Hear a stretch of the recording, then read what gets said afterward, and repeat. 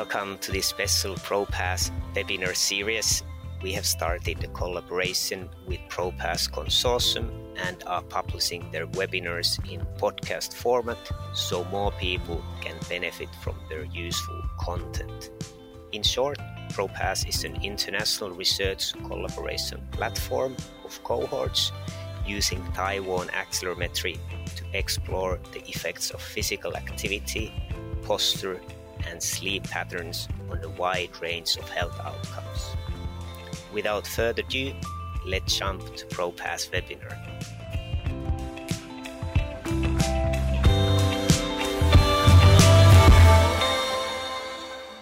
Benefits to society of doing that in terms of better outcomes.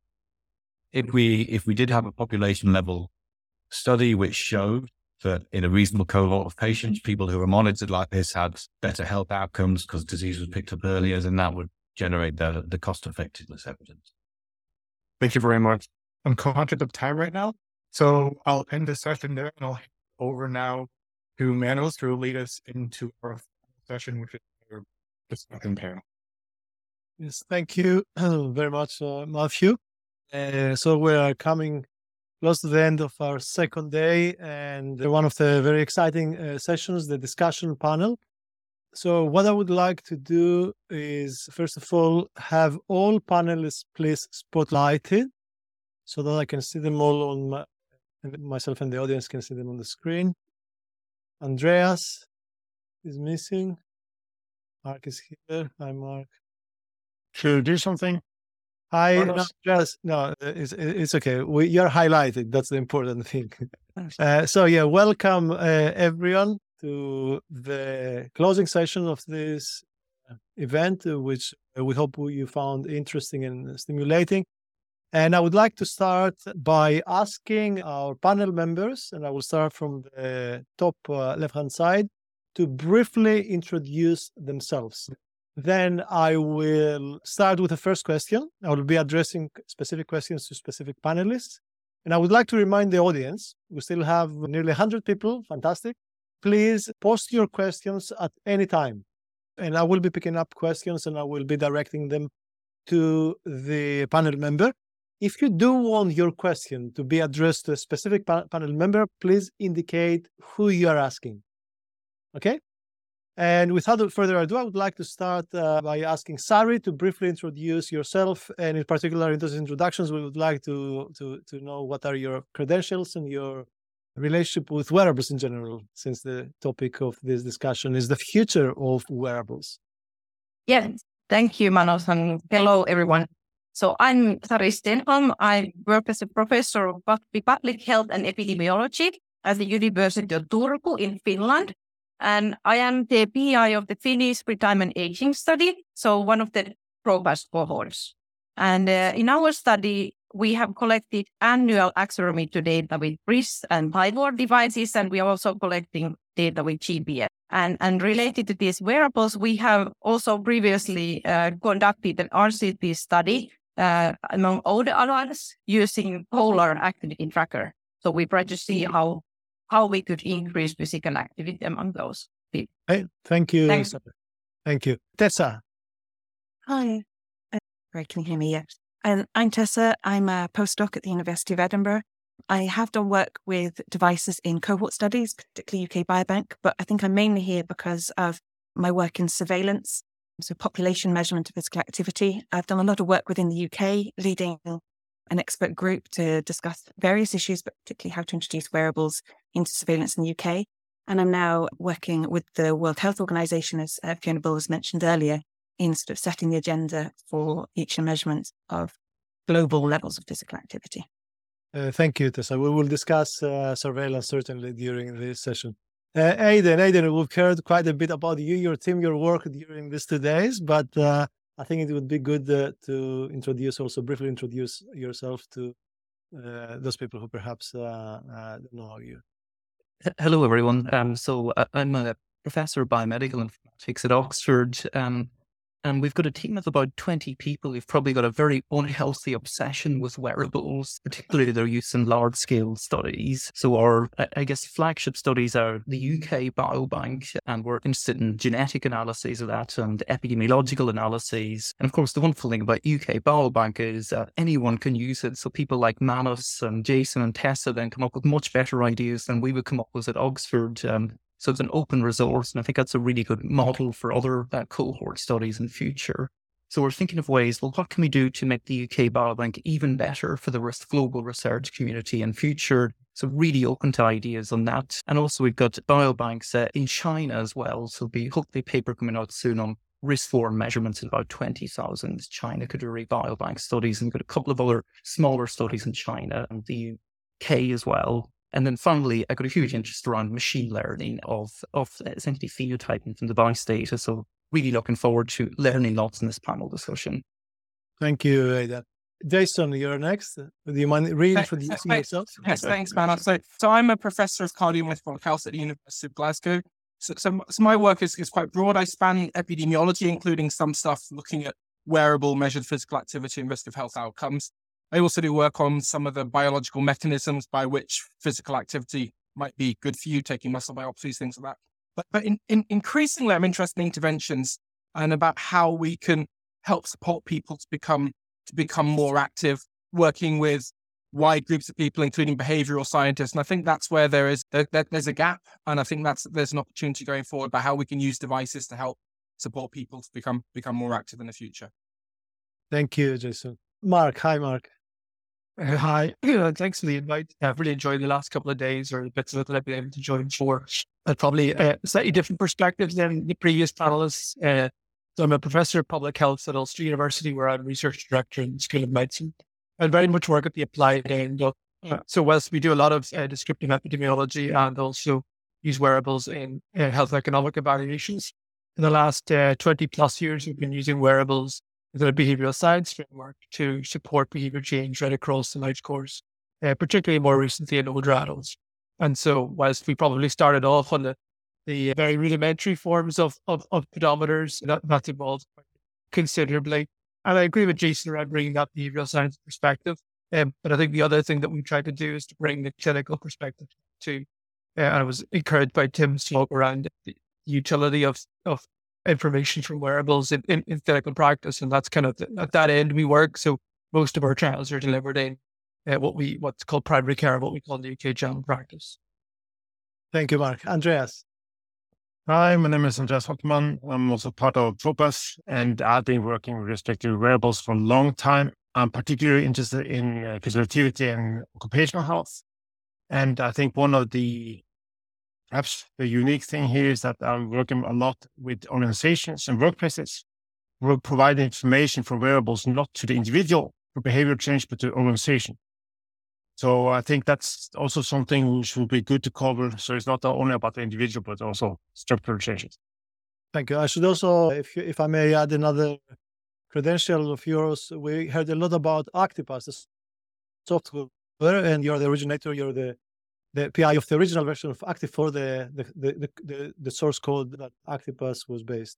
And Andreas is also the part of the leadership group of ProPASS, the strategic leadership group. Thank you, Andreas. Hi, Stephanie. I hope you didn't have to wake up in the middle of the night. What time is it? It's not too bad. It's 7:15 now. I was up about 4:30 this morning just to hop on and listen to some before this. So you can see it's a bit dark here. So I'm in Ottawa, Canada. So a little bit over the pond. And I'm a research scientist in the Center for Surveillance and Applied Research at the Public Health Agency of Canada. And I also wear a hat in terms of being an adjunct professor at the School of Epidemiology and Public Health at the University of Ottawa. So I think I come to this panel currently in my surveillance role. So at the Public Health Agency of Canada, we do surveillance on physical activity, sedentary behavior, and sleep. And we use accelerometers using the Canadian Health Measures Survey, which is similar to the NHANES in the United States. So I use a lot of accelerometry data to do population level surveillance and research. But in my previous lifetime, I was a postdoctoral fellow for about 6 years at the University of Ottawa Heart Institute. And when I was there, I used wearables a lot in cardiovascular disease populations and rehabilitation settings. So it was very good to hear Tim's talk before because it brought back some memories from my postdoc days and definitely using wearables from a sedentary behavior intervention perspective.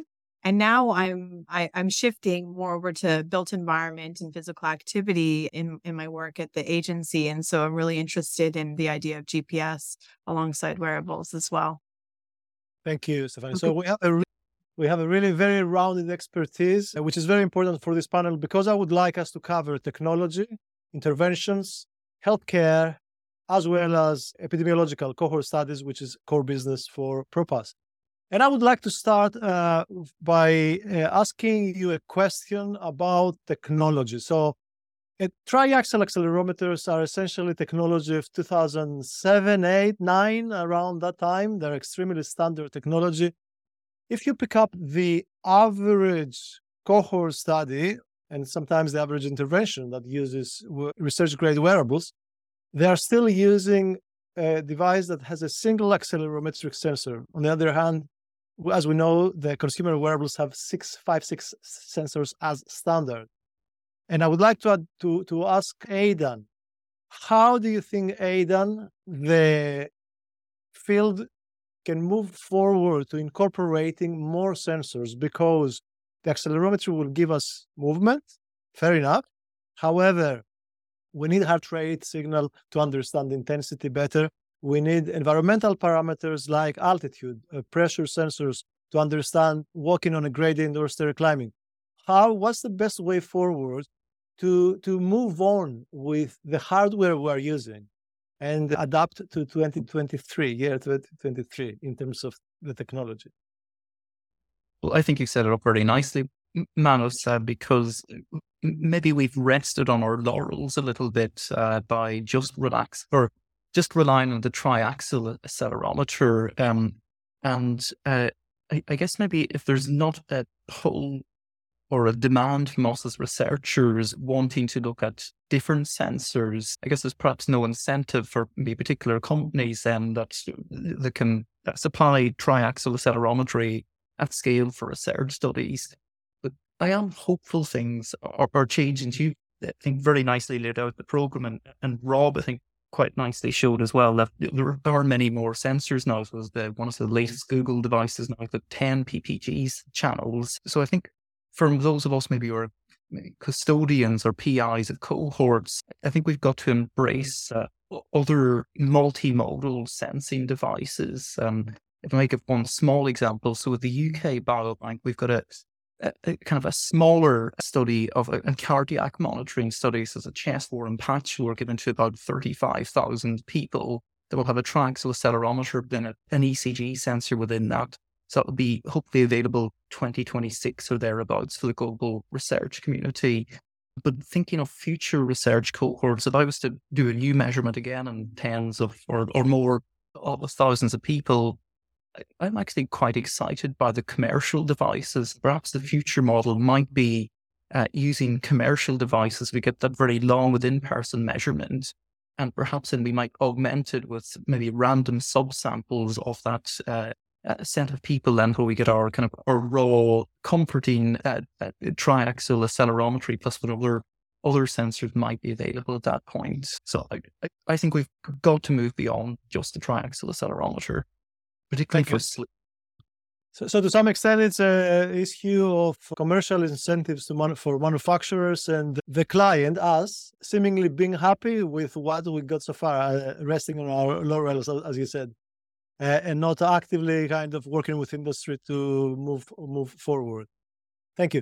But I would like to remind you all panelists that you can use the Zoom You can raise your hand in Zoom if you want to respond to one of the other panelists. So I can see, Andreas, that you raised your hand physically previously. So I'd like you to respond to Aidan or add to Aidan's response. Yeah, so I very much agree. And I think also respect to which amount of sensors and so on to use, I think it's also about the expression about which information we are interested in. I think more and more of us are agreeing upon that it's not only about energy expenditure, but it's also about sleep and fatigue and all kinds of things which we really want to have information, which is for sure is certainly important for health. For instance, temperature sensors. I think for sure that the inbuilt temperature sensors and oximeters will be used a lot. But I think in the end, right, it's about making sure that we have the sufficient information with respect to getting the best valid estimates. I also think it's been a brilliant discussion previously today about, well, but isn't it as important to have information which we can then use for individuals, for organizations to make behavioral changes? So if they have a mobile phone, which they're gonna use for counting the steps, then we need to have measures which are very much aligned with that. So I think we need it for several purposes, right? Which is just really expand which type of signals, measurements, devices we want to use. Thank you, Andrea. So we should not be thinking only about the physical behavior side of things, but extra sensors can enrich our studies, can enrich our interventions by collecting health outcomes data as well. Perfect. That makes perfect sense. Jason. So I agree with everything that's said so far. So if we have heart rate or if we have barometers to measure sort of changes in going up hills, that's really, really important. That's kind of an incremental change. So we can kind of broadly get how hard people are working and we can do it a little bit better. So for me, there's an opportunity for a step change, which is to get contextual information about what people are doing. Because at the moment, the questionnaire tells you occupational physical activity or home-based. So things like integrating GPS or cameras to see what people are doing, I think will be a step change in the type of qualitative information that we can get so we can understand what people are doing, but also the context, are they moving inside or outside? I've spoken to Tim about one thing that's really helpful for him is to understand whether people are leaving the house or not. Because when people get sick, they don't leave the house. So understanding whether they are actually moving away from where they live is important. So I think there's an opportunity there that has a huge other challenges around privacy if you're measuring where people are. And I think that's something that I think might be an aspiration. I'm not sure how easy it is to do. I can kind of ask the questions. I don't know how to make it work. So it's not only about extra sensors, it's about all that contextual information, measuring environmental parameters, perhaps, and domain of where the activity happens in particular, which will be a major enabler for setting up interventions, can inform interventions, and towards the goal that Andreas alluded to, which is behavioral change in the population. That at the end of the day, that's why we're collecting all this data. That's why we're doing all these studies. Thank you. I would like to somehow, I mentioned before that I would like to cover surveillance. I'm very keen to cover surveillance, considering that Fiona Ball from WHO, the head of WHO's physical activity unit, shared the news that the WHO is reviewing its measurement, its global surveillance and physical activity measurement. And so we have super duper technology on one hand, consumer wearables. We have okay technology, research grade wearables, which are improving and will improve in the future.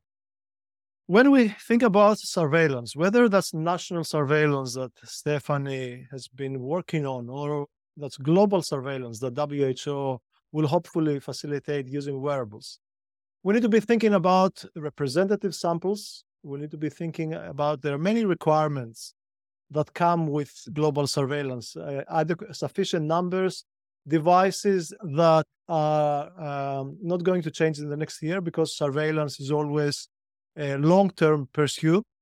So, Tessa, how should we go on about switching from questionnaire-based surveillance to wearables-based surveillance? Is it possible at all? Yeah, I think it's absolutely possible. And I think a number of countries, including Canada, have shown that it's possible. I think the trick here is, well, as you said, surveillance is different from a lot of EPI cohort studies, particularly around the representativeness. And I think it needs to be acknowledged that a lot of the learning we have from EPI cohort can be applied to surveillance, but not everything. And we do need to acknowledge there are differences in terms of what would be the optimal device or method and all of that. I think the other thing to think about is that whilst Canada and other countries have shown it can be done, I think if we're thinking at a global level, and I see it as a real opportunity at this point in time to introduce a sort of a way of collecting data that's standardized, harmonizable across countries in a way that self-report has never really been, then we need to think about the applicability to all populations in terms of can these devices be used within national survey infrastructure? But then also all these algorithms we're talking about, are they based on where are they being derived from? Do they apply to all populations? So I think there are a lot of challenges, but I think we can always delay. We keep talking about what's coming up in the future, and we could always say, we'll just wait for this to happen, we'll wait for the next technology. And I don't think that's realistic. I think we need to address it now. We just need to be future-proof. And I think one of the ways I think we're currently thinking of doing, which I think has been briefly mentioned today, but I want to acknowledge Dale Eslicker from Loughborough, who, when I was working on the UK guidelines, really emphasised the point to me about, I think what we probably need to do is develop standards. We need to develop all the things that might affect the ultimate estimate of physical activity. We need to say, well, this is what our standard is. And so then devices can try and meet that standard. And it doesn't matter whether they're research grade or commercial devices. If we've got a standard in a similar way to other measurements like blood pressure are measured. So I think that's probably one way forward. It might not be the only one, but I think that's one way to think about the future. Thank you. Sari, and then Stephanie. Yeah, thanks. Yeah, I think Tessa had a really, really good points. And I was also thinking, like, when we are talking about this health surveillance, it means that we are examining the trends.